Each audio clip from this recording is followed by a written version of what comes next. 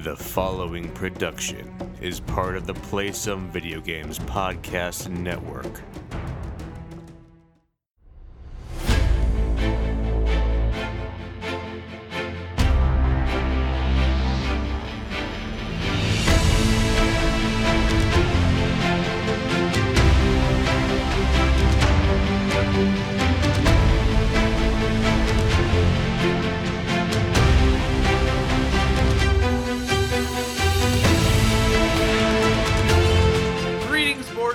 Welcome to Board with Video Games, the gaming podcast that strives for the right balance of coverage for games you play on your table and on your television.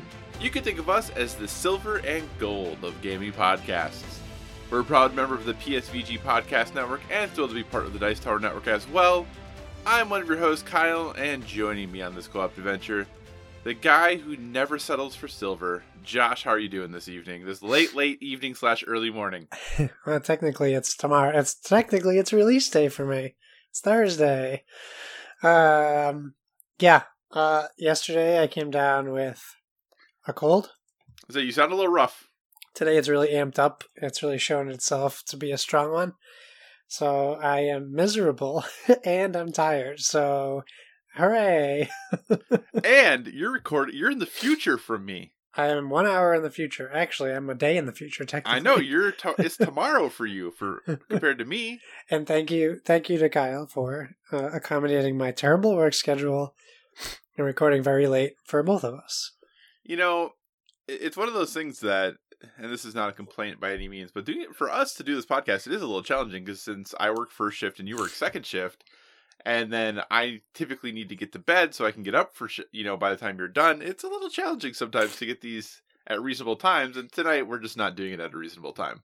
No, we might have to start recording on Sundays and people have to suck up the late news delays. Yeah, we'll have to see what happens there. But hey, I'm so thankful that we could make it happen. And plus, this will be fun. It's going to be a late night podcast. And who knows, maybe we'll be more streamlined and just fly through everything. Because we want to get to bed. Well, I still have to edit after this. So I know. So we'll probably be going to bed around the same time. We probably will be. All right. But with that in mind, we're going to just jump into things. And dear listener, we do truly appreciate you listening to us. So thank you so much for joining us this week. As always, if you have any feedback, questions, or suggested topics, hit us up at Board with VG on Twitter, or check out all the awesome stuff Josh posts over on the Instagram, also Board with VG. We are a proud part of Play Some Video Games, and PSVG is on Patreon. We're absolutely thrilled with the support you have given us there thus far. And if you'd like to monetarily support what we do, you can find us there at patreon.com/PSVG. But the most important thing is just that you listen and maybe share our show with someone else who may enjoy it as well. And we are also a member of the Dice Tower Podcast Network. So if you enjoy our conversations about board games and would like to dive deeper into that world, we encourage you to check out the Dice Tower Podcast as well as all the other members of the network. No matter what type of board games you enjoy, there's a podcast on the network that is right for you. So Josh, enough of the housekeeping. Let's get right to the games we've been playing. What have you been doing on your tabletop, sir? Well, I finally got... I'm grabbing the box because I forget who made it. A game I kickstarted a while ago. If you follow Jamie Stegmaier of Stegmaier Games, you saw he played this recently, actually. The game, it's called The Shipwreck Arcana, or Arcana, depending on your pronunciation.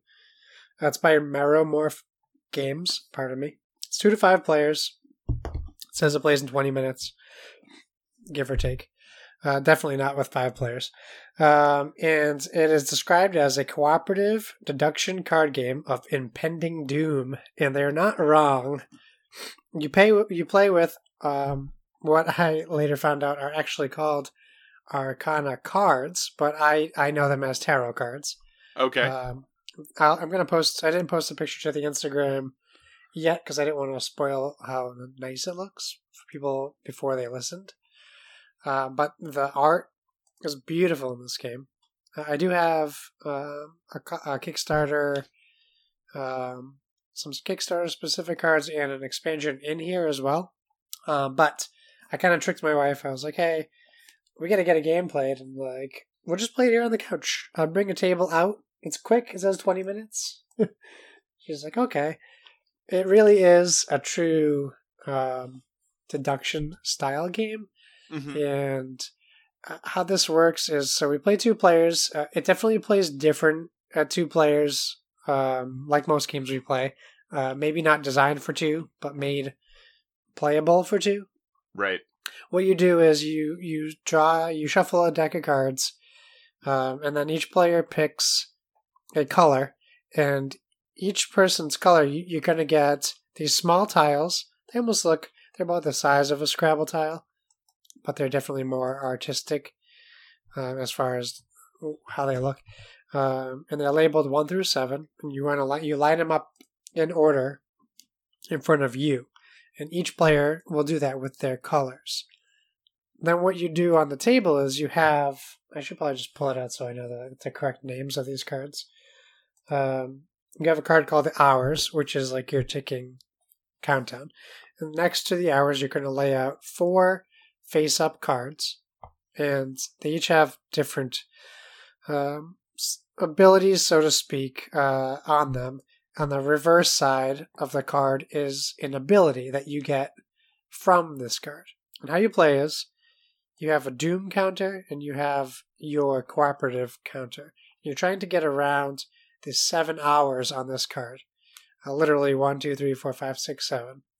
The goal is is not to die. Basically, you're going to take these tiles, which are numbered 1 through 7 as well, but there's 21 tiles, so there's 3 of each number. They go into a bag, and on the start of your turn, you draw blind 2 tokens. You cannot show them to your teammates. So, what you do is, after you draw your 2 cards, you're going to look at your 2 tokens. You're going to look at the cards in the middle of the table. And these cards say very specific things. I'm trying to think of an example. A card might say, play your, I forget the name, what they're called. I keep calling them tiles. We'll just call them that for the description. But so play one of your tiles if both your tiles add equal an odd number. Or it might say, if one of your tiles is a number in between 2 of the visible tiles on the board, play that token here. Or if one of your tiles is higher than the other, play the higher card here, higher tile here on this card. So that's going to kind of give you your deduction aspect of the game. So you don't know what their other tile is, but you do know that they had to meet specific placement goals or requirements to put their tile down on this card. So if it said, like, if you have 2 tokens, place the lower token here, and my wife placed a 6, I know she has the 7. And then I would guess. You can make a guess on your turn. If you guess wrong, bad things happen. Also on these cards, they have moon symbols on the bottom, and those are basically the timeline of the card. If it has 3 moons, it means once you go past 3, which are, you have pips on your numbers. I believe 1 through 3 have 1 pip. 4, 5, and 6 might have 2 pips, and 7 has 3. I believe is how that works. Once you surpass the given timeline on the bottom of the card, that card transitions, essentially fails. And if that card fails, you move the Doom Tracker up 2 tracks. And basically, once you get to 7, the game's over. So it was a rough start for us. I'm sorry, I'm just really not feeling well, so I'm probably not describing it very good. No, you're doing great. But the first couple turns, we didn't really get the hang of working with each other and talking to each other about how to communicate this. And it must be so crazy with 5 players. But the reason why you have this board in front of you is your teammates can ask you to flip over one of your tiles, almost like a memory. So if it's 2 players, it doesn't really work because there's 6 6s in the bag, 6 7s in the bag. So it's really hard to say, oh, flip over your 6 because I know you don't have that. Well, I don't know you don't have that because you might have 2 6s. So unless there was like 2 6s already on the board, but I also did notice the tiles don't stay out on the cards very long because the cards go away so quickly. So it's really tricky. I really enjoyed this game a lot because it's very complex, even though it's a simple game. Like in theory, the game is very simple. It's a 1-page front and back rule book. It's very beautiful. You can even add or remove players on the fly. Like you could just come in and join the game, which I think is very cool. Mm-hmm. And I think it's complex enough that a newbie or a seasoned like board gamer would enjoy this, or card gamer. We lost, but we ended up having to catch up to losing, and we almost won. We lost 7-5. Okay. Like, so we almost caught up, but it gets a little tricky when you start forgetting, or like my wife was like trying to give me hints. She's like, "Look at the cards on the table." I'm like, "Yeah, I am." So I thought I was missing something obvious, and she just misunderstood one of the cards. So Okay. it was just one of those funny things that happened. It's very small, portable, which I like, so you can kind of take it with you. I'm assuming it must be in stores now if Jamie's playing it, but easy recommendation. Fun, challenging, interesting. So was it a second Kickstarter of that game that you backed? Because didn't it originally come out 2 years ago or something? As far as I know, it's the first version of it, but that doesn't mean that it didn't come out earlier. It says 2017, so I'm going to guess that it's the first time it came out. Okay, because I swear I remember seeing reviews and stuff for this game. But I backed it a while ago. Okay, maybe it was review copies of the Kickstarter. That could be it, because I feel like, a year plus or so ago I was seeing reviews of this game, and you're right, the graphic design on it is stunning. The art direction and how those cards are laid out and how everything looks, it's a really beautiful game. Yeah, for sure. Yeah, and that's really what it like I always say, I like that Mondo art. It really reminded me of that style of art. I'm gonna see it when I backed it to see if I can tell. No, not a problem. If it was the first one. So also, this seems like it was a reprint. It was a reprint. Okay. Yeah, it was a reprint. This seems like it would be a really great convention game, especially since it's cooperative. People can come in, just join the game as is. I know it doesn't play a ton. It's up to 5, right? You said 2 to 5, yeah. Yeah, just seems like a really awesome convention game, or a game to get with, that, or family at holidays or something like that. Yeah, for sure, absolutely. Especially like sitting in line, maybe waiting for a panel or something. You can just kind of bust this out and play with whoever's sitting next to you. Yeah. Well, I'm gonna have to add it to my list because this game, I thought when I saw it the first time, it was because of the graphic design. It's very, very stunning and unique art. Is something that there's really, kind of like you said, that Mondo art. There's not much that looks like it, and it's great that there's a nice game behind that really beautiful art as well. Yeah, for sure. Awesome. Any other games you'd like to talk about? That's all I played, unfortunately. All right. Well, I'm going to jump into a game you have played before, and then a game I don't think you've played, but we'll find out, I guess. So finally got Harry Potter Hogwarts Battle Defense Against the Dark Arts to the table. Goodness, that game is a mouthful. I can't believe that was the best name that they could come up with for it.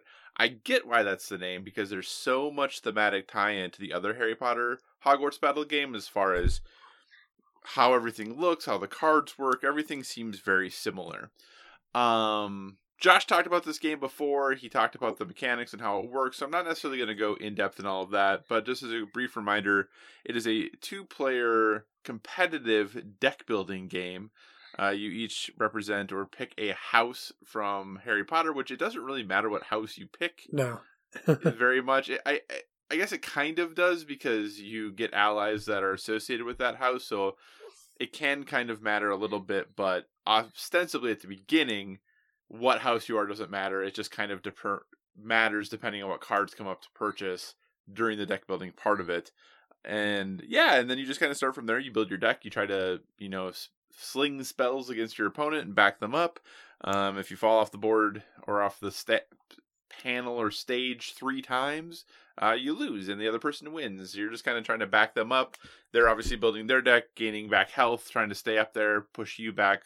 A nice Harry Potter version of Tug of War, if you would. Graphic design, everything else about this game fits in with Hogwarts Battle, it's a good looking game. It doesn't do anything amazingly, but for the price of what you get, everything is very quality. The one thing I want to ask though, Josh, is something that's unusual about this game is most of the cards are portrait, but the ally cards are landscape. Yeah. Did you notice, number one, my tendency was I would flip them the opposite way of what was considered up the correct way. So they would always have, like, on the back, the coat of arms would be upside down. Okay. So for me, I was like, every time I was doing it, I was like, oh, I put that card the quote-unquote wrong way. So then when I would shuffle, because when I would take all of my cards and put them, and then I would shuffle. Yeah. And it wasn't on purpose. It was just my natural tendency for the way I would put those cards. So they would be upside down. So when I was starting to draw, I was like, well, I know what card that is. So then I'd have to, I got in the habit though of going through when I was shuffling and making sure everything was the correct way before I shuffled it by looking at the backs. But on your set, did you ever notice, is the back of the ally cards slightly different color than the back of the rest of the cards? I didn't notice, but I'll have to check because that would be interesting if that was the case. Because I'm pretty positive it is. I don't know that it's enough that you could really tell by just looking at the top of your deck, but when I held the cards side by side, I could pick it out every time which one was an ally. Well, like maybe they printed them separately than the regular cards. Yeah. Exactly, since they are going the opposite direction. So again, played the partner in this game. She's a huge Harry Potter fan. She picked Ravenclaw. I picked Hufflepuff because, Hufflepuff for the win, yos. I picked the frog as my starting creature, my little ally to help me out. And, Josh, I feel like our game went really similar to your game. But the opposite way? Well, I absolutely so the other way around. In this game. Yeah, I absolutely destroyed. And I felt it was bad enough that I felt bad. So, first round, for the first round of the game, things went back and forth pretty decently, but eventually I just kind of got this foothold and got this engine going and had, I think at one point, 6 or 7 allies. My wife did too. And then round 2 didn't take very long. And then round 3, I won on my second hand. Yeah, there's a problem with the balance in this game. So, yeah. And it would just end up by the end, my partner she was having no fun. It wasn't any fun at all. Because, I'm trying to explore the different ways this game plays and all the different things you can do. And one of the things in the game is you get hexes. And hexes you have to, if they're in your hand, you have to resolve them immediately. And they are never good for you. There's never a hex that's like, woo, this is great. I'm going to do great now. And there were times where she would have, I think by the end of the game, she probably had 8, 9 hexes in her deck. Oh no. I mean, and I felt bad, but I didn't want to not play the game, and just start sandbagging things because she would have been even more upset then. But yeah, game 3, literally my second hand, it was done. Yeah. So I do think there might be some balance issues here, and not that and did you watch the latest Board Game Geek thoughts from? No. I know what you're talking about. I didn't watch it though. Yeah, so it's really interesting. Why am I blanking on it? The Tapestry one? No, yes. With Watch It Played. I forgot what the name was. There we go. With Rodney. Yeah, with Rodney Smith from Watch It Played. He does videos for Board Game Geek. He talked about balance and how we don't think about how we are unbalanced, that in our skill levels and everything else we bring to games, and that we're better at certain games than others. So when we lose, we tend to say that a game is unbalanced, but we're not accounting for our potential skill deficits in places. Yeah. So actually I had just watched that video and then played this game. And my partner goes, wow, this game is really unbalanced. And in my mind, I just watched this video. But despite watching this video, I agree. I think this game is unbalanced. I really think it is. Because if there was some sort of, and we were having this conversation of maybe a house rule that if you lose the first round, or anytime you lose, maybe it makes sense that player, since they get to pick whether they start or go second, there's no benefit to going second. Right. So you might as well start. But maybe there should be, if you lose, maybe you start with 6 cards in your hand or 7 cards in your hand, because from a thematic standpoint, your teacher pulled you aside and said, hey, remember these things too. So you have this little extra boost of knowledge before you start the second round because of this conversation your teacher had with you. Right. You know, so I think there's a thematic way you could do that, and that might balance it out a little better because, and some of those cards are so powerful. Yeah. So powerful that if you're the person who gets it once or twice playing them, and that's just it. It's done. Yep. So I don't know if this game will ever get played again. She had such a bad time with it. I, of course, didn't think it was that bad because I obviously won, but I know she didn't have any fun playing it, so I do think if this game is going to get played, it's going to get played with someone else, because I really don't know what could potentially happen that she would ever want to play this game again. I mean, I got crushed, but I still had fun when I was playing it, but I definitely understand her side of it as well, because that game definitely has this like tsunami effect. Like, yeah, it just kind of hits you all at once, and you really can't get out from underneath it. It very much has the rich get richer mentality with it. Yep. You know, people still relate to video games. If you're playing Call of Duty and someone gets kill streaks, it's, hey, I'm winning real good, so now I get even better things to win more with.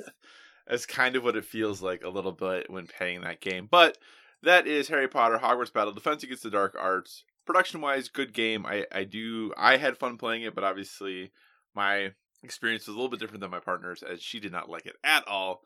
So I think if you're a fan of Harry Potter Hogwarts Battle, it's worth a look. It's not very expensive. Just know that the game can be extremely swingy. So something to just kind of be aware of when you're sitting down to play it. The other game that we got to the table was Forbidden Sky. Have you played this yet, Josh? I haven't. I really want to play it, but we just haven't made the time for it yet. Okay, but you do have it, yes? Yeah, we got it when it was like super cheap at Barnes & Noble or something. Oh, Amazon. Yep. Yeah, I think that is when I got it as well, when it was yeah. extremely cheap on Amazon. Finally got to the table. If you're not familiar, listener, Forbidden Sky is the third game in the Forbidden series, if you would. There was Forbidden Island and then Forbidden Desert. This is Forbidden Sky, which came out last year, designed by Matt Leacock, published by Gamewright. Not in the same universe as Forbidden Stars, which is a Warhammer game, I'm pretty positive, and not in any way associated with this series. But it came out in that ballpark somewhere in there. Forbidden Stars came out too, so not the same group of games. But this is a cooperative game, and each one in the series has gotten a bit more complex. So Forbidden Island, the first one, pretty straightforward game of trying to get off of an island that's sinking. Forbidden Desert, trying to get out of a desert that's having a sandstorm. Forbidden Sky, you are trying to basically create a circuit so that your rocket can take off. And it is... This game's hard. Yeah. It's really hard. Played it 4 times. Oh boy. I've never won. And came close to winning 3 of the times within a turn of winning, and then something would happen. But long and short of it, on the game is like all the other Forbidden games, so that on your turn, each person who's playing the game has a character. These characters have variable powers. Sometimes they can take extra moves, they can carry extra supplies, they can heal, they can do all these different things that might be helpful for your team. But on your turn, you get to do 4 actions. You can move, which would be moving to a new tile. You can explore. I can't remember exactly how they word this, but one of them actions lets you take a tile off the stack of tiles that are face down. So you get to take a tile and put it in your inventory. Another action is to place a tile onto the board adjacent to where you are. And the 4th action you could do is build a wire. So those are that's it. That's all you can do is one of those 4 things. Move, take a tile off the stack, place a tile adjacent to you, or build a wire. That's it. But what you're trying to do is work your way through this stack, because in order to win, you have to find the launch platform, which is 4 tiles that have to go together. Then you'd place the platform on it. But you also have to create a circuit, a literal circuit, that is going to allow the rocket ship to take off. So depending on the difficulty that you play with, depends on how exactly you have to build this. but you have basically large conductors, small conductors, and then these lightning rods. And depending on how difficult you're playing, depends on how many of each of these you need connected in the circuit in order to launch the rocket for you to take off in it. But the way you build these is that the tiles you're flipping over and putting into your inventory have circuits on them, or they have wires on them, and they also have half circles or quarter circles for the circuits that you're trying to build.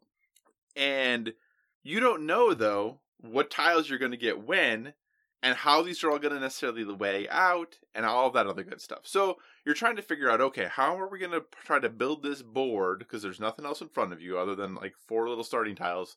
How are we going to build this board in order to create all the circuits that we need to get all the lightning rods that we need to build this circuit around the launch pad? In addition to that, there's a storm going on because it's a forbidden game, so of course there's a storm. And when the storm happens, if the wind could blow, and if the wind blows hard enough in the direction that it could blow you off because you're in the sky, forbidden sky, if it would blow you off one of the platforms, you have a rope card that is slowly counting down, and once you run out of rope, you die. If you run out of rope, the game's over. If a lightning strike could happen, and when a lightning strike happens, it strikes all of the lightning rods that are there, and anything connected to a lightning rod by a wire, either one you placed or one that is on the cards, you lose health. If you lose all of your health, you die. So there's all these ways, and you're flipping over multiple cards of these each turn, and you can only hold 3 of the tiles that build the platform in your inventory at any one time. That's all you can have. So you have a stack of 30 some of these tiles you're trying to get through to be able to place all of these things out, and then it has to be a circle going around, and there's all the rules about wires touching so many things, and all of the wires are only so long, so they can't necessarily be super far away. So you're trying to like build all this stuff, but you don't know where it's all going to go. And you're dealing with the wind, and you're dealing with the lightning. It's a really hard game, Josh. It sounds complicated. And I think that 2 is a very complicated way to play it. The advantage to 2 players in any of these forbidden games is always you have less quote-unquote bad stuff, right? Because you're flipping over the cards that, increase the number of cards you need to flip over, or give you lightning strikes, or give you high winds. When you only have 2 people, that's less of those ostensibly you're having to deal with before you get to go again. Sure. But the advantage to having 3 or 4 people in this game, is those darn tiles you need to build the board. If you have 4 people, you have twice as many of those that you can see. Yeah. So it's kind of that catch-22 of, okay, well, with 1, we're going to have to deal with more bad stuff more quickly.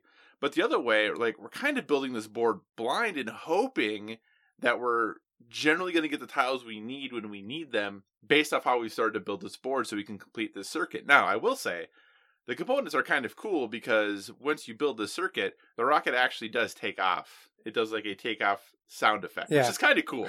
Like, that's kind of a neat, it's a little gimmicky, but it's pretty neat when you did it. We did it just to see if it would work that way. We've never officially earned it, so I don't fully feel gratified by it yet.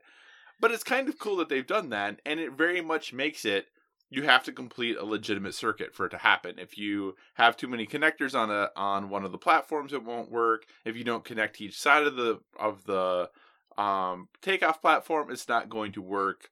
So there's a lot of cool things built into it. I think I have some family visiting this weekend. We might give this a try with 4 players and see how it goes. But as far as the Forbidden games go, it is definitely the most challenging. It is definitely the most frustrating of them. But it's still, if you've enjoyed the other 2, I think worth a play, especially with how inexpensive the game has gotten. It's going to challenge you. It's going to make you think. I think there are definitely better combinations of characters for playing the game, because I think there's 8 different characters you can be with different powers. But yeah, it's definitely a crank up in intensity compared to Forbidden Island and Forbidden Desert. But I still think worth a play. Hopefully, next time we talk about games, I'll be able to say we won this game. But at this point, we have not won this game, nor have we gotten necessarily close to winning this game. We have, but I just felt like even though we were close, it was one of those, one more turn, but we were never going to get one more turn. Yeah. the card count just was not going to work out. So I was like, yeah, you're close, but that was never going to happen. So, but that's Forbidden Sky. Like I said, if you've played the other ones, definitely a recommend. It's going to be a little more challenging. But if, the price has gotten pretty good on it, the production value is pretty solid, and it's not in a tin. It's actually in a box. Yeah. So if you're, if you don't want them to look different from the other two, I guess I'm sorry. But I prefer non-tins because tins dent. So, It's true. those are the games I have been playing on my tabletop. Josh, what have you been playing on your television, sir? Well, quite a bit, actually. We talked about Borderlands 3, right? Very little. We brushed the surface of Borderlands 3. Okay. So, I'm playing Borderlands 3 fairly consistently. I'm having fun. I'm not as far as you because I haven't had a lot of time. But Josh, you're the Borderlands fan out of the two of us. Yeah. So you should be way farther than I am. I know. If only I could take a break from life and just play Borderlands like I used to when Borderlands 2 came out. That's how long it's been since we had a Borderlands game. Your life has changed that drastically since then. It really has. When Borderlands 2 came out, I took the day off from work and I went to my buddy's house and we spent 18 hours playing it together. I can't do that anymore. No, indeed. But I'm enjoying it. It's more Borderlands, like I've said before. I really enjoy it. So yeah, Borderlands 3. I still can't use that gun that you gave me. I'm not even high enough level. Oh, really? So it's sitting there. I'm waiting to use it. I'm playing Link's Awakening. Real quick, before we move on from Borderlands 3. So I looked it up here really briefly. Josh, how many hours of Borderlands 3 do you think you've played? Oh, not that many. Less than 10. According to the Xbox, according to your achievements, you've played 11 hours. Really? Oh, that's surprising. Yeah. Okay. How many hours do you think I've played? 25. 29 hours, Yeah, see, Josh. that's pretty close. That is pretty close. Josh, you're supposed to be the Borderlands fan. Listen, you want to take my kid for a week? Ship him out here. That's totally fine. I'll do it. How old do you have to be to fly by yourself? It'll be fine.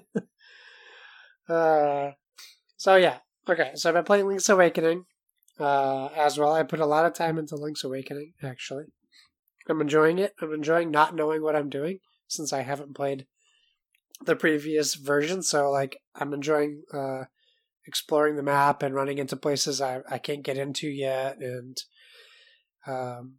eventually getting strong enough to do certain things I couldn't do before. So, it's the Link to the Past for me. Like, it's what I miss about that game. How far are you? What dungeon? I'm trying to find the desert area now. Okay. So I just did whatever dungeon I just did. The swamp one, maybe, or the one after swamp. Yeah, I think it was one after swamp. Yeah, I can't remember. With the Shy Guys. Yeah. Okay. Whatever dungeon that one was. But yeah, I'm enjoying that. Speaking of Arcana, I booted up Sayonara Wild Hearts on the Switch, which is a game I got, and it was pretty funny because the game starts off with Arcana cards, and I told my wife, I'm like, we literally just finished Shipwreck Arcana. I'm like, wait a second, now there's even more Arcana going on, and they use the same cards. I know that this isn't necessarily a wholly unique game, but for me, I've never played a game like this before. I didn't play Rez. I heard it's like a similar to Rez. Mm-hmm. Very beautiful, very 80s pop electronic type of music. It's just very cool. I played it for maybe 30 to 45 minutes, so I got like that far into the game. It was very enjoyable. I would say I don't even want to try to describe it. I would tell people to like check out a video on YouTube of it just to see if it's a style that you would like. It's like what, neon,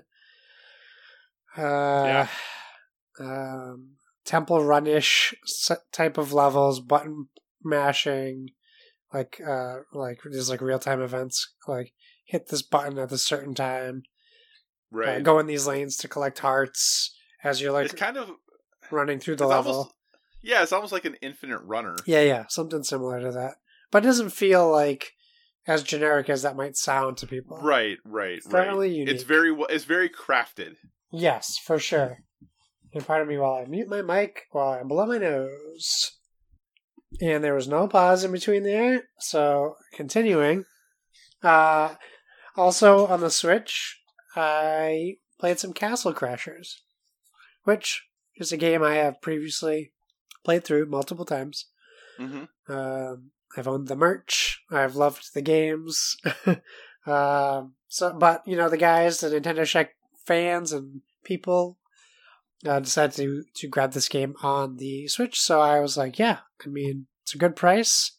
It's still a great game. It's still fun. And I only played it by myself when I played it originally, so it's nice to play with other people. Now, if you're not familiar with Castle Crashers, it is a side-scroller beat-em-up with a twisted sense of humor and unique bad guys and levels. I will say the flaw. I played with Donnie and one of our listeners in our Discord. If you don't all start at the same level, it can be a problem. So I was starting with a level 1, Mm-hmm. and Donnie was like, I don't know, the other two were way higher level than me. So I was essentially doing nothing. I was not contributing to any damage. So I unfortunately, I didn't have fun playing with them in the aspect of I wasn't in voice chat with them, so I wasn't enjoying any comedic aspect that we would be sharing together. And I just felt like I was in the way. I was not contributing. You weren't using the Switch's robust voice chat system? No. I couldn't use voice chat in that instance just because I couldn't be loud at the time we were playing. But it's a bummer. They had fun, which is great. I enjoy playing with people when I can, but if you're going to play Castle Crashers with people online, make sure you're the same level. That's what I would recommend, at least. So you don't put someone in a position where they're a hindrance or they're just not having fun. Mm-hmm. That would be what I would say. And then Apex Legends Season 3. That's a game. Season 3 is out. I played a good, solid, hearty hour of it today. But I say How many wins did you get? 5 or 6. In that hour? Nice work. In the hour, yeah. So, it's a new map. It's a new world, essentially. Or they're calling it a planet, I believe. So to clarify, because I haven't played Apex or at all in Season 3, is it only this new map, or can you pick between the two? Right now, it's only this new map. I have heard that they're going to put King's Canyon into rotation. That'd be awesome if it was King's Landing. But I'm not sure what they're going to do with that. But it's super cool. They've added a lot of layers to this map. In fact, there's buildings that have 8 different floors in one building, which is very fun and interesting. It makes it really good for loot. So you don't feel like if you're spawning somewhere you can't get loot. There definitely are places on the map that you might just be SOL if you land somewhere. It has this train that's constantly moving around the map. You have volcano, lava areas. You have ice areas. You have a geyser. Everything's pretty. Everything's colorful. And it's just super fun. I'm glad to be back into it and having a good time. And those are all the games that I've been playing. It's kind of mind-blowing to think that Respawn has that game, they have their Star Wars game, and then they have the recently announced Medal of Honor VR game that's coming out in spring. They got a lot going on from that studio right now. Good for them. I'm a big fan, so I'm happy. That is very good for them. All right, Josh, so here's the big question that we all need to know the answer to. Yes. So, let's see where this is going. Where do you think this is going? Is The Last of Us? It is about The Last of Us. It's like you know me at this point after 100+ episodes. So Donnie had encouraged people to play The Last of Us because it's out on PS Plus now. We had it anyway. But you have never played The Last of Us. That's correct. And The Last of Us Part 2 comes out in a few months at this point. It's October. It's spooky month. Would you call it The Last of Us spooky? There are... Or are you just trying to push it on me? No, there are tense moments in The Last of Us. I would say there are tense moments. Okay. I don't know that I'd call it spooky. Are we going to play The Last of Us this month? Well, listen, if Coach Mo goes out of his way to tell me to play a PlayStation game, I know something's wrong with the world. Or right with the or world. right with the world. So, Coach told me I need to play the prequel first. Do you agree to that? I preferred playing it after. Sure. But that's also because that's how I experienced it. Would I benefit from playing that before the game? I think playing The Last of Us... Wait, are we talking the prequel before you play 2? Or just the prequel before you play the main game? He said I should play the prequel before I play the main game, the first game. Like I said, I didn't experience it that order because that's not the way it happened. I like playing the first game and then playing Left Behind afterwards. Is what I prefer, but again, that's the way I experienced it, so I like the impact that had on me. Sure. You could try it the other way. I think it is gonna clear some things up about some characters a little more before you start the Last of Us. But I think filling in that backstory later, I preferred that. So I think it would be better if I played it the way they were released. I think so, yeah. Yeah, I mean, I'll play this game. There's so many games in October, though. I'll commit to starting it in October. Okay. Because I don't know what we'll be playing next week or the week after. We have Call of Duty, and I don't know if I'm getting Ghost Recon, which will be this week. So I'm not really sure. I don't want to let people down, so I'll commit to starting it.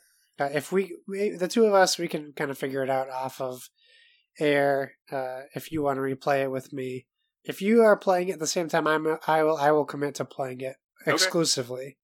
Okay. So we'll figure something out. Yeah, because I would be totally down with playing it again. So we can definitely do that. All right, I will jump on to the things that I've been playing. Kind of wrapping things up, or I did play the second weekend, if you would, of the Call of Duty Modern Warfare multiplayer beta, the one that was open to everyone. And it was interesting playing, on PlayStation and seeing all of the other systems populate when it was going into multiplayer matchmaking. That was kind of a neat thing to see. Yeah. Yeah, it's interesting because I overall had a really good time with the beta as far as I felt the game felt good. There are a lot of... I was kind of surfing around and checking out online message boards and Reddit and stuff, and in general, this seemed like people were having a great time. And maybe that was just the hardest of the hardcore, I don't know. But I'm clearly not that person anymore. I had fun. I felt that the game felt good. One of the maps is pretty bad. Yeah. And I think that makes everyone nervous for what the other maps might be, that if this is kind of supposed to be the creme de la creme to get people excited about the game, one of the maps was pretty rough, for sure. But they did make some changes. They made some changes with the radar and stuff, which I couldn't exactly pick up on what the change was, but some people were happy about it. Some people were very not happy about it. Yeah, but it still feels like Call of Duty, and every once in a while it's just a game I want to play. So I'm very interested in the campaign. Obviously, that got revealed during the State of Play at the end of the month. The campaign, I think, looks very interesting and very beautiful. Yes. Definitely a tech powerhouse for sure. So I think this will end up being a game I end up playing at the end of October. We'll have to wait and see for certain, but I'm pretty positive I'm in on this one. But not much more to add about the multiplayer beta. Felt more of the same. Still felt good.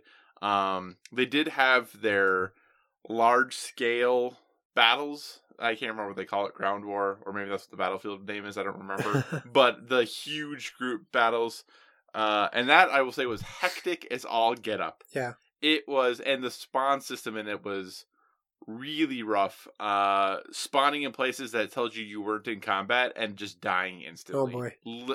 Spawning into just instant death. So they needs to do a little bit of work there, but yeah, those modes were very, very hectic. Maybe the maps are really big, but the points were... or all of the parts where the points were extremely tight and compact. And obviously you're just running basically from point to point to point. So it'd be a really intense firefight, run for nothingness, because not a ton of snipers yet. and then you get to another place that's really, really hectic, and then run to nothingness, and then get to a place that's really hectic. So it was kind of all of these moments of nothing happening between very hectic moments. So it was good. I don't know if I'd say it was great. I don't know how likely it would be to play that mode unless they do some tweaks to it. But yeah, still looking forward to Call of Duty. Borderlands 3, we talked about it very briefly. I am quite a bit, obviously, further along than Josh is. I think I'm level 32 or 33 right Oof. now. So got the grind going. I will say the first 20 levels or so of my character leveling were great. Next 5, 6, or 7 weren't too bad. I'm not going to lie, I'm starting to feel the grind a little bit. Sure. I'm kind of getting to the point where I want the game to be done. Yeah. I'm about 30 hours in. I'm still enjoying it. I think the problem I'm running into, and I don't feel like this was as much of a problem in Borderlands 2, maybe it was. I have, number one, it's very rare that I get a gun worth anything anymore. Everything that I get, even when fighting higher level enemies or bosses, the chances are good that I'm going to get a whole bunch of stuff that is just completely worthless or not as good as what I currently have. I am currently the highest weapon score or whatever you want to look at that I'm using for a gun right now is like 360 something. Yeah. But I'm still using 2 legendary weapons that one's like a 302 and one's like a 309. Yeah. Yeah. Because they're just so darn good. And the stats on them are worse than a lot of other guns that I'm getting, but just time to kill is so much faster because of their ridiculous abilities that they have that I feel like it's going to take so much to get a gun better than this thing. And so I'm using this pistol that's really low. It's like, the selling value of it is $900 or something. Yeah. Whereas I'm picking up pistols that are selling for $1,600, $1,800 and I'm just dumping them. Yep. So the thing that's frustrating is I've hit the point where on your inventory, which number one, my goodness, do those inventory screens load slowly now. I don't know what happened. It used to be pretty snappy, but now when I go into my menu, it like freezes for a second every time I get there, which is kind of annoying. But there's that bottom right-hand corner, which is a modifier of some kind that I can't use yet. And I have 7 or 8 things for it, but I don't exactly know how they work, so I don't want to get rid of any of them. So that's kind of annoying. So now I'm like just doing story missions because I want to get to the point where I can use this darn thing. And I think the other thing that's kind of a grind for me at this point is I just finished a story mission before we came to record, and it was basically go talk to this person. So I'm like, okay. So I go travel to a new part of a planet that I've been on the planet, but I haven't been to this part of the planet. So you go through the little load thing. And then that area I went to was huge, just massive. And the person was way on the other side of it. I'm like, I gotta go fight through all these people and things. And I'm level 32, and then it's all these stupid animals that are level 25. So I'm just running. Yeah. Because I'm like, I don't even care. Like, this isn't going to give me any experience. Yeah. So I'm just running through this stuff. So I definitely am feeling that grind at this point. I want to see it through. We're getting close to some other games coming out that I want to play. And I will be honest, my anticipation level for Borderlands 3 is I was excited it was coming out. I figured I'd play through it, and then I would start another character and maybe play it through co-op. At this point, I just want to get this game done. I think something that Borderlands 2 did for me, I understand what you're feeling. For me, Borderlands 2 is a game I could just pick up. Like, I didn't mind putting it down. Because it's a game I don't know that I will or won't feel the same about Borderlands 3, but right. I didn't have a problem not playing Borderlands 2 for a couple weeks and then going back to it. I mean, obviously we're at a different scale of other games that are out, but right. I think that was one of the things that I enjoyed about Borderlands 2 was just come back for the expansion, do that, go do other games. The next DLC comes out, so you might beat it before I even get close to beating it because I'll probably just keep putting it down and picking it up. Yeah, and I think for me, I'm at that point where if I put it down, I don't know if I'll pick it up again. Yeah. And that's my worry, and that's kind of why I want to. And I know some people would just say, well, put it down then. I'm not it's not like I'm not having fun. I'm still having fun, but the grind is starting to get there now. Yeah. It's starting to feel a bit like a grind, which in some games I don't mind, and in this game I don't mind. I think just that loop and that reward that you're supposed to get is just happening so much less often now, where I'm getting a gun that I'm excited about or a new toy to play with that's really awesome. That's just happening so much less often now. It makes it a little harder, and like I just beat a boss and I was like, oh, this is gonna be great, and everything they dropped was just crap, and I was like, oh, come on. Like, Yeah. this is so disappointing. So, but like I said, I think I'm making pretty good progress. I think the level cap is 50. Oh, I'm I not sure. think- Yeah. I think the level cap is 50, but I am assuming that I will not reach that before I reach the end of the game. You shouldn't. Would be my guess. Yeah. I don't know for certain. But we'll see. So I'm going to keep plugging away at that. Switching gears a little bit, I also started Link's Awakening. Here's what I want to say about Link's Awakening. Number one, I agree with Big Daddy Donnie Reese that smudginess on the edge of the screen, I don't like it. I haven't It even distracts noticed it. me. It really bothers me. I don't like it. In at fact, all. I looked for it and I still didn't see it. Like I was I like, promise it's what? there. I was like, what is he seeing? It is there. Promise it's there. Number two, the frame rate dips that happen are annoying. They're not the end of the world. I've noticed them a little bit, but they are kind of annoying when they happen. With all that being said, it's a $60 game for a game that will probably be a dozen hours when that's all said and done. With all that being said, my goodness, am I having a good time playing this game. This is what Zelda is to me. Yep. Link's Awakening, Link to the Past, these types of games are what Zelda is to me. And when I'm playing, I have that sense of nostalgia. I did play this game way, way back in the day, so I don't really remember much of anything. I kind of remember, I've been keeping up with the trading part, but other than that, I don't remember a whole lot of the other things. Like, I remembered I had to do this trading. I kind of remember how it goes, but I don't. Most of this is, I'm not getting by based off of how I played it before. We'll say that. But the game is very pretty. It's very cute to look at. How they did the art is great. The music is pretty solid. I am just having a great time muddling my way through this game again. And, this is one of those games that it was a $60 nostalgia investment, and I'm really glad that I did it because I'm having a great time with this game. All the problems it has, all of those things, I don't care. I'm having a really good time with Link's Awakening. This is the most, and I haven't even put all that much time into it yet. I think I'm on the fourth dungeon, one of the two right now. This is the thing that makes me want to play my Switch. This is the game that when I go to play Borderlands, I'm like, well, I could just be playing Link's Awakening instead. So we'll see what happens there. But I'm really enjoying it. I don't know if this will be a game that will be in my top 5 kind of a game at the end of the year. Definitely top 10. It might squeeze into my top 5 because I'm having a lot of fun playing it. And it's a nice little nostalgia trip there. Briefly then, I want to talk about a thing that I did that kind of surprised me that I did.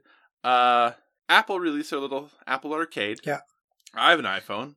First month is free, so I said, why not? Let's try Apple Arcade.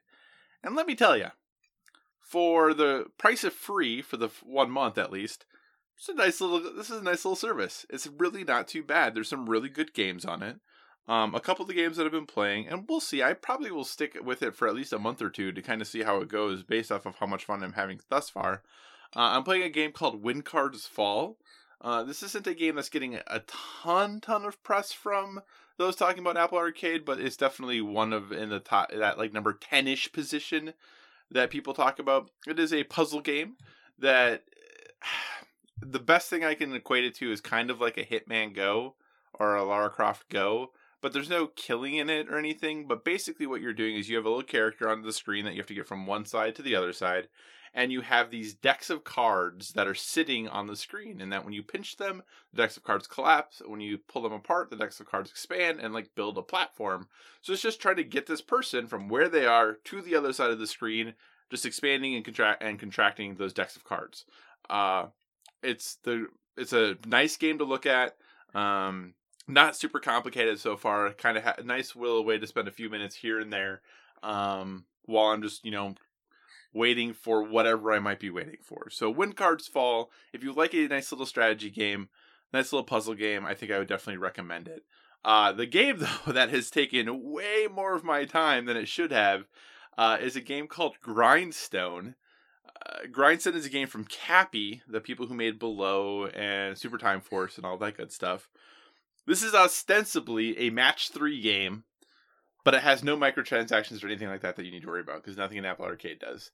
But you are like a Viking type guy, and you get a screen, and you are just matching, creating lines of however many matching items you can, and then he chops them all up, and you're trying to chop enough of them that you can exit the level, that you can eventually ideally open a chest, and that you can also take out basically what is ostensibly like a king.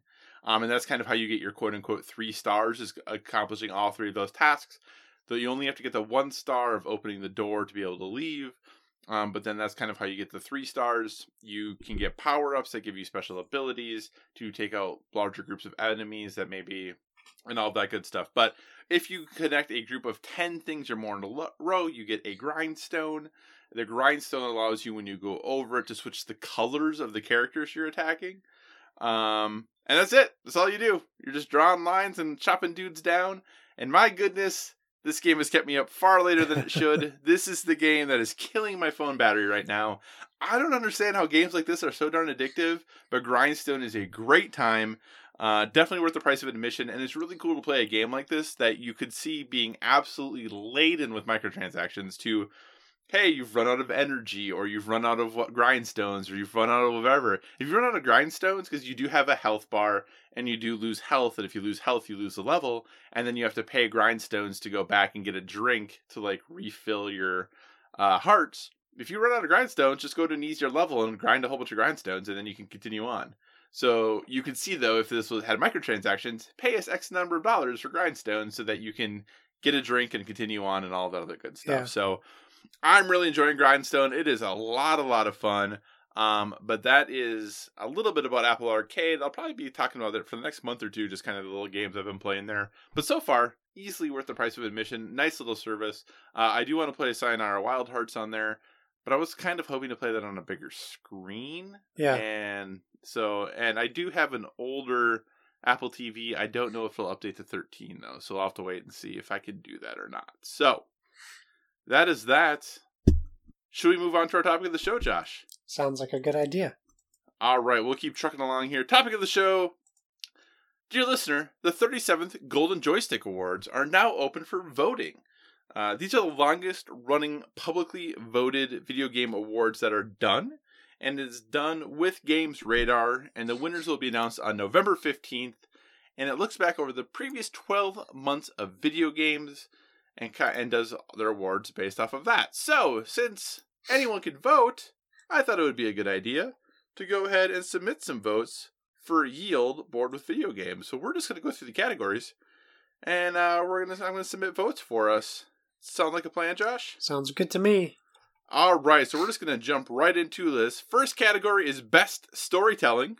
So Best Storytelling, they say, celebrates everything games do to make us laugh, cry, punch the air, and sometimes, every so often, think. So the nominees are Control, Days Gone, Eliza, Fire Emblem 3 Houses, Metro Exodus, Mortal Kombat 11, Observation, Outer Wilds, Sunless Skies, and Telling Lies. Hey, I like the story of Mortal Kombat 11. I know you do, but I have one huge problem with it, which we don't need to get into again. But, Josh, with those as our nominees, I feel like I know what's going to stick out to you as far as storytelling goes. Metro Exodus. Or... oh, sorry. Sunless Skies from Fall Better Games. Oh, it's Fail Better. No, it's Control, obviously. Yeah, and I would agree with that. This is a pretty diverse list of types of games on here, too. I'm kind of surprised Days Gone is on there. Yeah, I was going to say, you would pick Control over Days Gone?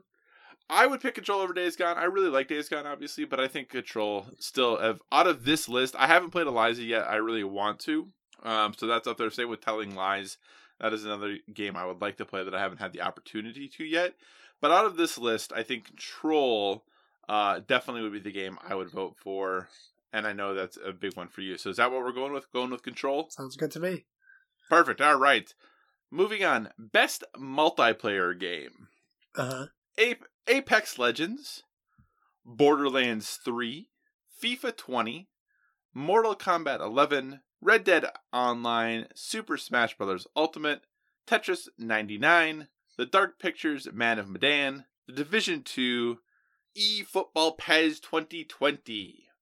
So Josh, a couple of these games we've played together. Correct. Some of these games I have played not with you. Yes. If you were going to vote from this lineup, what would you vote for? My vote would go to Apex Legends. Why Apex Legends? It's just, well, I mean, it's purely multiplayer. You're only playing against other people. And it's just a game that's really, like, captured a lot of my time. Probably not since Destiny do I feel like there's a game that I can just actively just play. And I could play this today and probably feel just as good if I play it 4 months from now. At least with its track record. I don't know that I could say that about all of these other games. The Division 2 would be a close second for me, and then Smash Brothers at 3, but Smash Brothers has just kind of devolved into that game that people just own. Right. I hear you there. I'm really sad that our time with The Dark Pictures Man of Medan did not sway you to pick that as your I had a great time. multiplayer game. I had a great time playing it. If it was like, which of these games did you have the best time playing, I might pick that. But I don't think that it's the best of them all listed. Of the games listed, though, I'd also agree with you. I think Apex definitely takes the cake here, even though obviously I'm not a huge Battle Royale fan. If I am going to play one, Apex is the one I want to play. It's the one I have installed on both of my systems. So yeah, I think Apex is a good one. And it's a feel-good pick too, right? Respawn, we talked about, they've been doing a lot and working on a lot of stuff. Yep. You know, it's free to play with maybe some kind of expensive microtransactions, but definitely nothing you need to do because it's just cosmetic. So Apex Legends, I agree with that. Apex Legends gets the vote. All right. Best game expansion. I haven't looked at any of this stuff ahead of time, so we'll see how many we can even talk about. Okay. Best game expansion. This category recognizes long-running online games that have introduced a significant update or DLC pack in the last 12 months, which has significantly enhanced the experience. And the nominees are Civilization VI Gathering Storm, Destiny 2 Shadowkeep, Final Fantasy XIV Shadowbringers. I wonder if they bring them to the keep. Forza Horizon 4 Lego Speed Champions, GTA Online Diamond Casino Update, Monster Hunter World Iceborne, No Man's Sky Beyond, Sea of Thieves Anniversary Update, The Elder Scrolls Online, Elsewhere, and Warframe Empyrean. We'll go with that. Warframe Empyrean. Josh, I'm not going to lie. I have played none of these. I feel like I know what you're going to vote for. You do. Which is going to be Forza Horizon 4 Lego Speed Champions, correct? That is correct. Have you played any of these other than that? I haven't played No Man's Sky Beyond, although I played No Man's Sky Next, if that counts. I will play Destiny 2 Shadowkeep on Stadia, but I don't have it now. So, no, I haven't played any of the other ones. It is really interesting that one was nominated or put to be nominated before it was even out, because you could vote before this. Sure. And it was there, so that's very odd to me. But yes, we will then vote for Forza Horizon 4 Lego Speed Champion. Awesome. All right, here we go. Best visual design. Visual design means more than simple graphical fidelity. The award celebrates strong art direction and striking creative choices. And the nominees are 1111 Memories Retold, Ape Out, Control, Devil May Cry 5, Gris or Grease, depending on who you talk to, Kingdom Hearts 3, Metro Exodus, Outer Wilds, Sayonara Wild Hearts, and Sekiro Shadows Die Twice.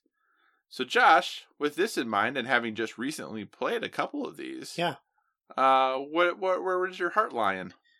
I mean, either of these two would be good. Control or Devil May Cry 5, I think, would both fit in that category. I would like to say Sayonara Wild Hearts, but when you read more of the description of what they consider, I don't know that for me that it met the full description of best visual design. Gotcha. Yeah, I think I'm trying to kind of decide because I didn't play Ape Out, but I actually watched some videos of it because I know people were really excited about that game, and that game does have a very cool style. The art direction in it, I think, is very good, even from not having played it and just watching videos of it. Sayonara Wild Hearts is definitely striking, but I think if I was going to vote, I would pick Control, because I do think that game, and this, man, I mean, neither one of us played it on PC with ray tracing, but my goodness, with that game with ray tracing is ridiculous. But just the way that building looked and how everything, the mood and how things felt in that game, I think was done really well. And I think it was a harder way to do it than picking a really out there visual design, because it was so stark. I think it makes it harder for them to make it feel as atmospheric as they did. Does that make sense? Yeah, makes sense. And my very late night trying to explain No, this. I got you. Okay, cool. Control it is. Here we're moving on. All right, best indie game. And the nominees are A Short Hike, Baba Is You, Devotion, Knights and Bikes, Observation, Outer Wilds, Sayonara Wild Hearts, Slay the Spire, Sunless Skies, and Telling Lies. Josh, what say you, good sir? Well, I feel like if I haven't played Slay the Spire yet, I feel like that would have been, from everything I've been hearing, that would probably be the one I would pick. I really want to play Observation as well. But just for simple lack of playing, I would have to pick Sayonara Wild Hearts. But we don't have to pick that because I know you have played other games, and I did not enjoy Outer Wilds, so I wouldn't pick that. Gotcha. Well, I'm going to, since you said you would probably pick it if you had played it, I'm going to select Slay the Spire for us, because this game still is vying for one of my top games of the year. This game is incredible. It's really, really good. And I think especially, as bored with video games covering both areas, this kind of does that really well. Slay the Spire gets the vote. Next time we have to sway one direction, we'll sway whichever way your heart goes. Perfect.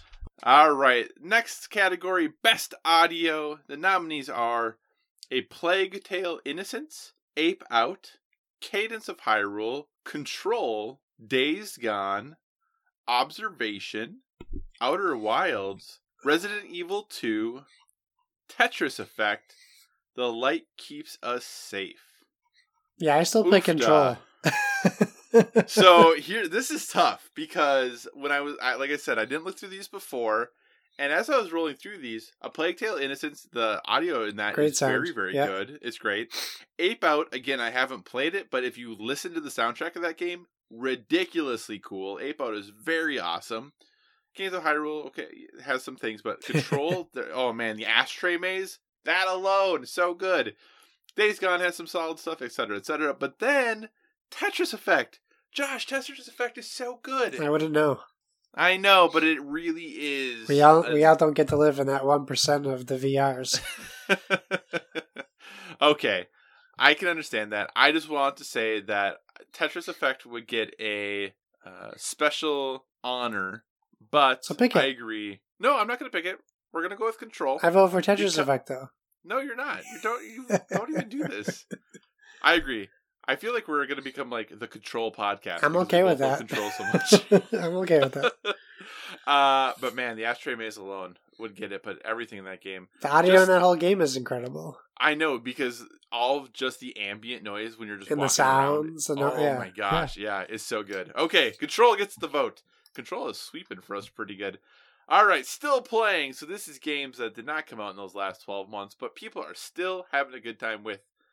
Destiny 2, Elite Dangerous, Fortnite, GTA Online, Minecraft, Rocket League, The Elder Scrolls Online, Tom Clancy's Rainbow Six Siege, Warframe, and World of Warcraft. I'm going to riot right now, is what I'm going to do. Okay. because Overwatch isn't on this list. Hmm. So I am saying that all of these awards are null and void, and everyone should ignore the golden joysticks forevermore. People still play Overwatch? Oh, stop. Oh, man. This is a good list of games, though. Wow. Yeah. It's an interesting list of games. It is. I would be tempted to vote for Destiny because of my enjoyment of Destiny, but I think if I had to vote, the sheer... The madness that is GTA Online, that it still exists and that it is still played, is something that I would probably vote for GTA just for its staying power. But I don't have a particular favorite in this, so I'll let you pick the winner of this one. So I actually would probably, one of the things I thought about was the fact that Minecraft actually is resurging in popularity again. More people are playing Minecraft again than they were a couple years ago. So I want to give a special shout out there in recognition for that. But in order to keep, people like Dev happy, I think we have to go with Destiny 2, right? I'm happy with that. Destiny 2 it is. It gets the vote. All right. Oh boy, here we go. This is going to be a tough one. Best gaming hardware. The Honor 20 Pro, which I don't even know what that is. It's a phone. Okay. Nintendo Labo VR. Hell no. I mean, heck no. Nintendo Switch Lite. That thing that just came out. NVIDIA 20 series super graphic cards. Oculus Quest. Razer Blade 15 advanced model. The Sega Genesis Mega Drive Mini. That just came out. The Valve Index. Don't know what that is. The Xbox Elite Wireless Controller Series 2, which isn't even out yet. It's not even out yet. And the Xbox One S All Digital Edition. Which is like a unicorn because people have not seen them in stores. Okay, so Josh, what of these would you say is the best gaming hardware? If I had to pick from this list...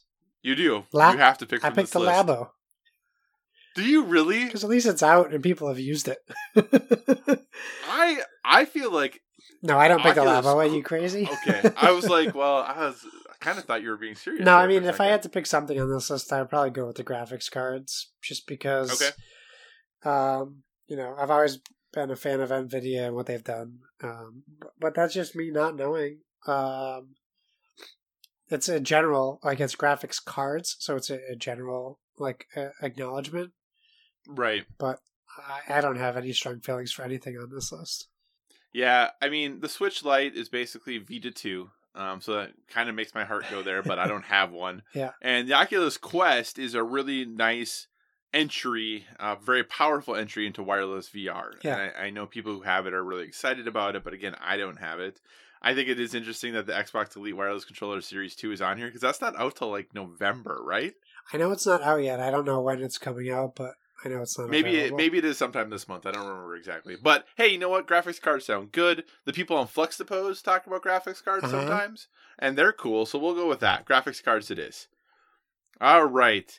Esports Game of the Year. Here we go. Call of Duty Black Ops 4. Counter-Strike Global Offensive. Dota 2. FIFA 19. Fortnite. League of Legends. Overwatch. PUBG Mobile. Super Smash Bros. Ultimate. And Tom Clancy's Rainbow Six Siege. This is your category. You can pick. PUBG Mobile. Hey, people like it. They do, and I know that mobile esports PUBG couldn't even get a huge. nomination. Well, but I know that mobile esports are huge in Southeast Asia. Yeah. That it's not a big thing here, but I know that they're really big elsewhere. I think you know what I'm going to pick, right? I mean, I played Call of Duty Mobile today. Can I vote for that? That's not an option, sorry. Okay. I obviously am going to pick Overwatch because I love the Overwatch League. So I am voting for Overwatch. And the grand finals just happened. Big shout out and congratulations to the San Francisco Shock, who swept Vancouver to win the title. Had to come back through the losers bracket to do it, but big shout out to them. So Overwatch it is the winner. I'm sure the next category will be for me, right? It is. Here we go. The 10 best VR AR games. Great. Or number 10, sorry, best VR AR game. Wow, I'm tired. It is late, folks. It's Okay, late. here we go. Ace Combat 7 Skies Unknown. Beat Saber, Blood and Truth, Deracine, Falcon Age, Harry Potter Wizards Unite, Nintendo Labo VR Kit, No Man's Sky Beyond VR, Tetris Effect, Trover Saves the Universe. So Josh, in all of your extensive VR AR knowledge, where does your heart lie? Beat Saber? Question mark? I have no opinion on any of this. I've never played any of these games, and I probably never will. I think half of these are PlayStation VR exclusives. Yeah, I think so. Well, Beat Saber's not. No, I know. Yeah. But anyway, Beat Saber sounds great. Blood and Truth is really good too. Yeah, Tetris Effect is really, really good as well. But I'm totally happy to go with Beat Saber. I mean, come on. The developer's name is Beat Games. How great is that? So Beat Saber it is. Also, they're not even original in naming their games. Right. Here we go. Next category, Studio of the Year. 4A Games, of course, the developers of Metro Exodus. Capcom, for their many, many games. Digital Extremes, who are the Warframe folks. Epic Games, who obviously have Fortnite. Hello Games for No Man's Sky. Media Molecule for Dreams, I guess. Mobius Digital, who did the Outer Wilds. Nintendo for their Nintendo stuff. Remedy for Control. Respawn for Apex Legends. And obviously Star Wars Jedi Fallen Order is coming out. So those are all the nominees for Studio of the Year. Important thing to note that the Golden Joysticks are British-based, so that's probably why, Media Molecule is in here. Josh, of all of those, who would you say your Studio of the Year is? Well, I would love for it to be Remedy. I have to pick Respawn. I would agree 100%. Yeah, they just came out of nowhere and just blew away everybody. So I think they really did a great job this year. Indeed, I agree there 100%. Respawn takes the vote for us. Next category, Mobile Game of the Year. Josh's favorite category, what he spends most of his time doing. I do play a lot of mobile games. The nominees are BTS World. Boy. Hey. Don't hate on No, BTS. I'm not hating. K-pop all the way, man. K-pop for life. Command & Conquer Rivals. Which is terrible. Dr. Mario World. FM Touch 2019. Grindstone, which I just talked about. Harry Potter Wizards Unite. Kids. Mighty Quest for Epic Loot. Sky Children of the Light. The Elder Scrolls Blades. Which is terrible. Josh, do you have a strong feeling? I'll tell you what. I've played Mighty Quest for Epic Loot on the PC, and it's very good. I have not played it on mobile. Okay. I'll let you go ahead on this one because I don't like any games on this list that I have played. Okay. I love Grindstone, so I will go ahead and vote for Grindstone, even though I've only played it for the last week, or was only introduced to it in the last week. It is definitely a great game, so Grindstone gets the win. All right, Josh, this one is going to be completely you because I play no games on my PC Game of the Year list. Age of Wonders, Planetfall, Anno 1800, Dicey Dungeons, F1 2019, Heaven's Vault, Slay the Spire, Sunless Skies, Team Fight Tactics, Total War 3 Kingdoms, World of Warcraft Classic. I know you've played all of these, Josh, probably 100 hours in each. Yeah. So where's your heart lie? In the gutter. I haven't played any of these games. Oh no, Josh, what are we going to do? I think we're going to have to vote for Slay the Spire. All right, Slay the Spire, you win. Moving on, here we go. PlayStation Game of the Year. The nominees, Blood and Truth, Concrete Genie, which comes out in like 4 days, Days Gone, Dreams, which is in beta, What a or great early list. access, or whatever you want to call it. Deracine, the VR game. Erica, which I do have, but I've not played yet. Final Fantasy XIV Shadowbringers. Judgment, which is a good time. Medieval, which is not out for about a month. Tetris Effect, which was a great game. Out of all of these, Josh, how many have you played? I picked Control. That's not an option, Josh. Oh. How many have I played? All right, let's see. 1. Just one. Just Days I was Gone. going to see how long you let that go. Yeah, That was just a good Days pregnant Gone. pause. All right, Days Gone gets the vote then, by default. I had played many of them. I'm fine with Days Gone.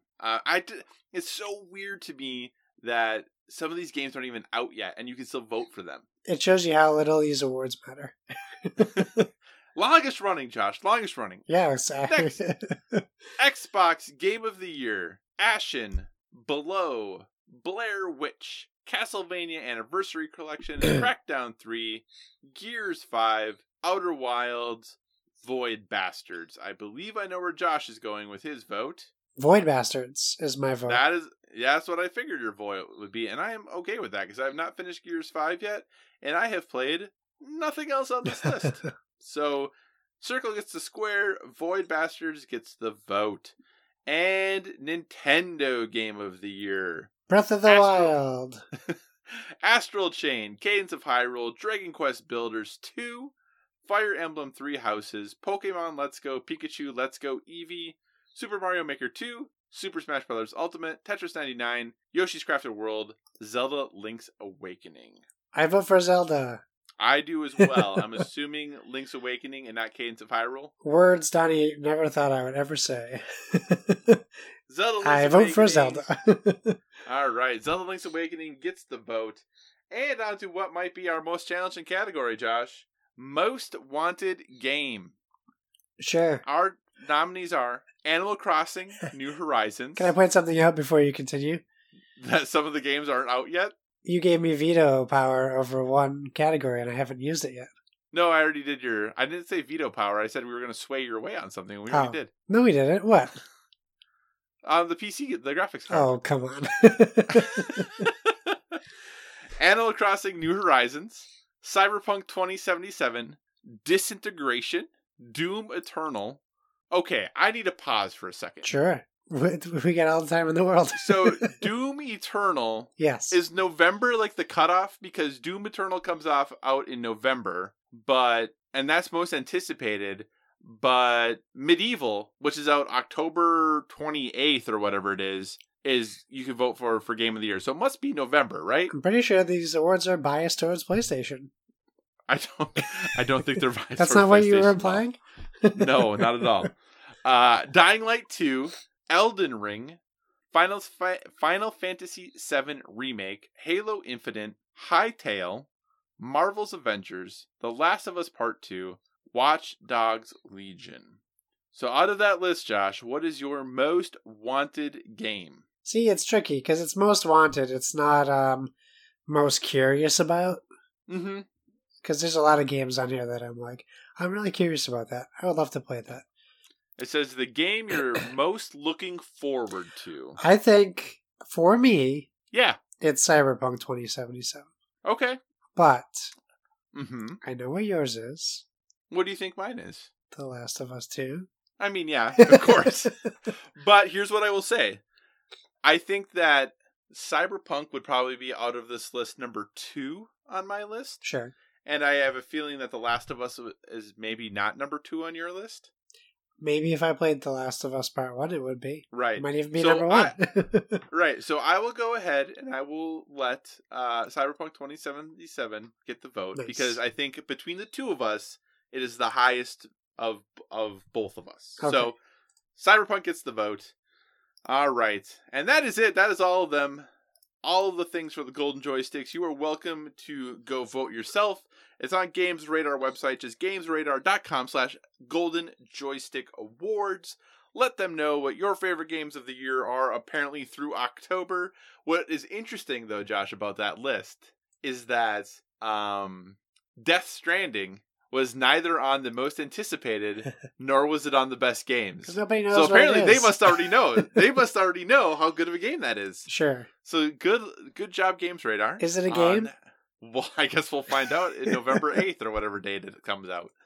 All right. So Josh, we're just going to keep moving on. We're going to skip questions and all of that good stuff for this week just because it has been a long night. It is 1:30 in the morning where you are, so we're going to just keep on moving on here to our well-rounded life recommendations. Obviously, we are a gaming podcast, but we do want to leave you with one recommendation for a well-rounded life, something we're into currently that is not gaming related, that we're spending time with and enjoying. Josh, what is your recommendation for our dear listeners? Well, I'm not even really sure what I want it to be. If I'm going to be talking about well-roundedness in my life, October 5th is my 6th wedding anniversary, so what's going on now is working on celebrating my marriage, or it doesn't even have to be marriage, celebrating something important in my life. So if you have that, if you can do that, it can just be you. It doesn't have to be necessarily with someone else, but take some time to do something for yourself or something for your significant other. Doesn't even need to be a surprise. I typically like to do surprises for anniversaries and stuff, but now with a child, it's a lot harder to make surprises because you have to plan for childcare and money that you may not have anymore and things like that. So we're going to go back to the hotel where we spent our honeymoon and just enjoy a night. So it's going to be a really short trip, but yeah, do something for yourself or someone that you're with, or a loved one, a parent, sibling. Do something nice for them. That's what I would say. Very cool. That is awesome.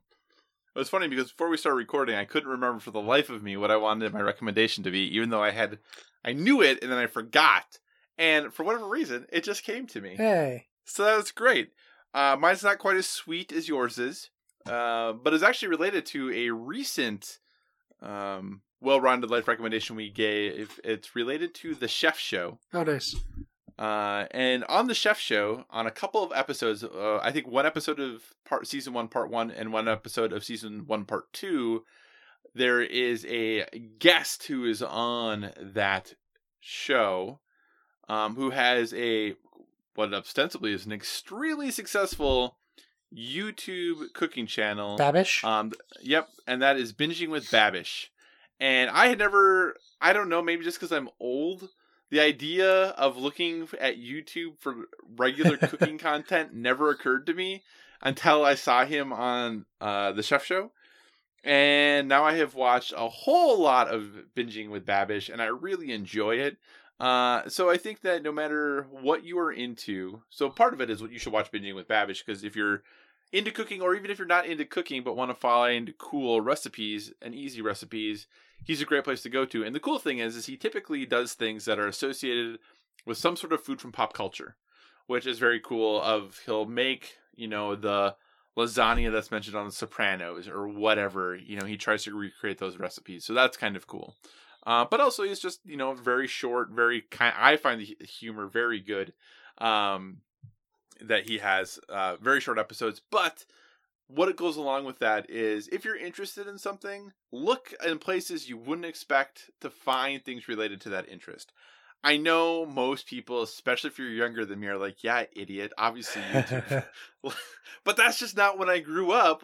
That's not where I grew up watching cooking things. So the idea of looking there never occurred to me, which I feel very silly to say, but it's just the honest, genuine truth. So watch Binging with Babish, but also look for things about your hobby in places you wouldn't expect, because you might be pleasantly surprised by the gold mine that is there for you.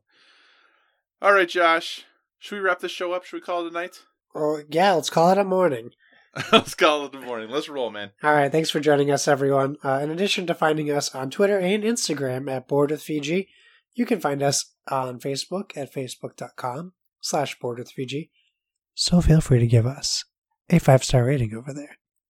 Also, if you want to communicate in the more long form, or you're just not feeling social media, please feel free to email us at boardwithvg@gmail.com. We tag our stuff with hashtag boardwithvg, so please use that hashtag as well on social media so we can see what you're up to. Whatever podcast service you're listening to us on, we encourage you to give us a stellar rating. That is, whether you're downloading us from the PSVG feed, the Dice Tower Network feed, or our very own standalone Board with Video Games feed. You can find me on Xbox Live, PlayStation Network, at Why So Serious. That's SIRRIUS. Kyle, where can people find you? So you can find me at all the usual places: Twitter, Instagram, PlayStation Network, Xbox Live, Board Game Geek, all at Psychocross, CYCOCROSS. Be on the lookout. There's going to be I think a special edition on the PSXP feed coming soon. Donnie and I are recording an episode all about The Last of Us Part 2, and from the reveals that happened and what we're looking forward to for the show. From the game. So look for that very soon. I think probably next week that'll be dropping on the PSXP feed. So that's one more dose. If you want a little PlayStation-centric news, you can check that out. As always, though, if you have suggestions for future topics, be sure to reach out to us on the social media, because we want to talk about what you want to hear about. And remember, everyone, whether it be board games or video games, never stop gaming.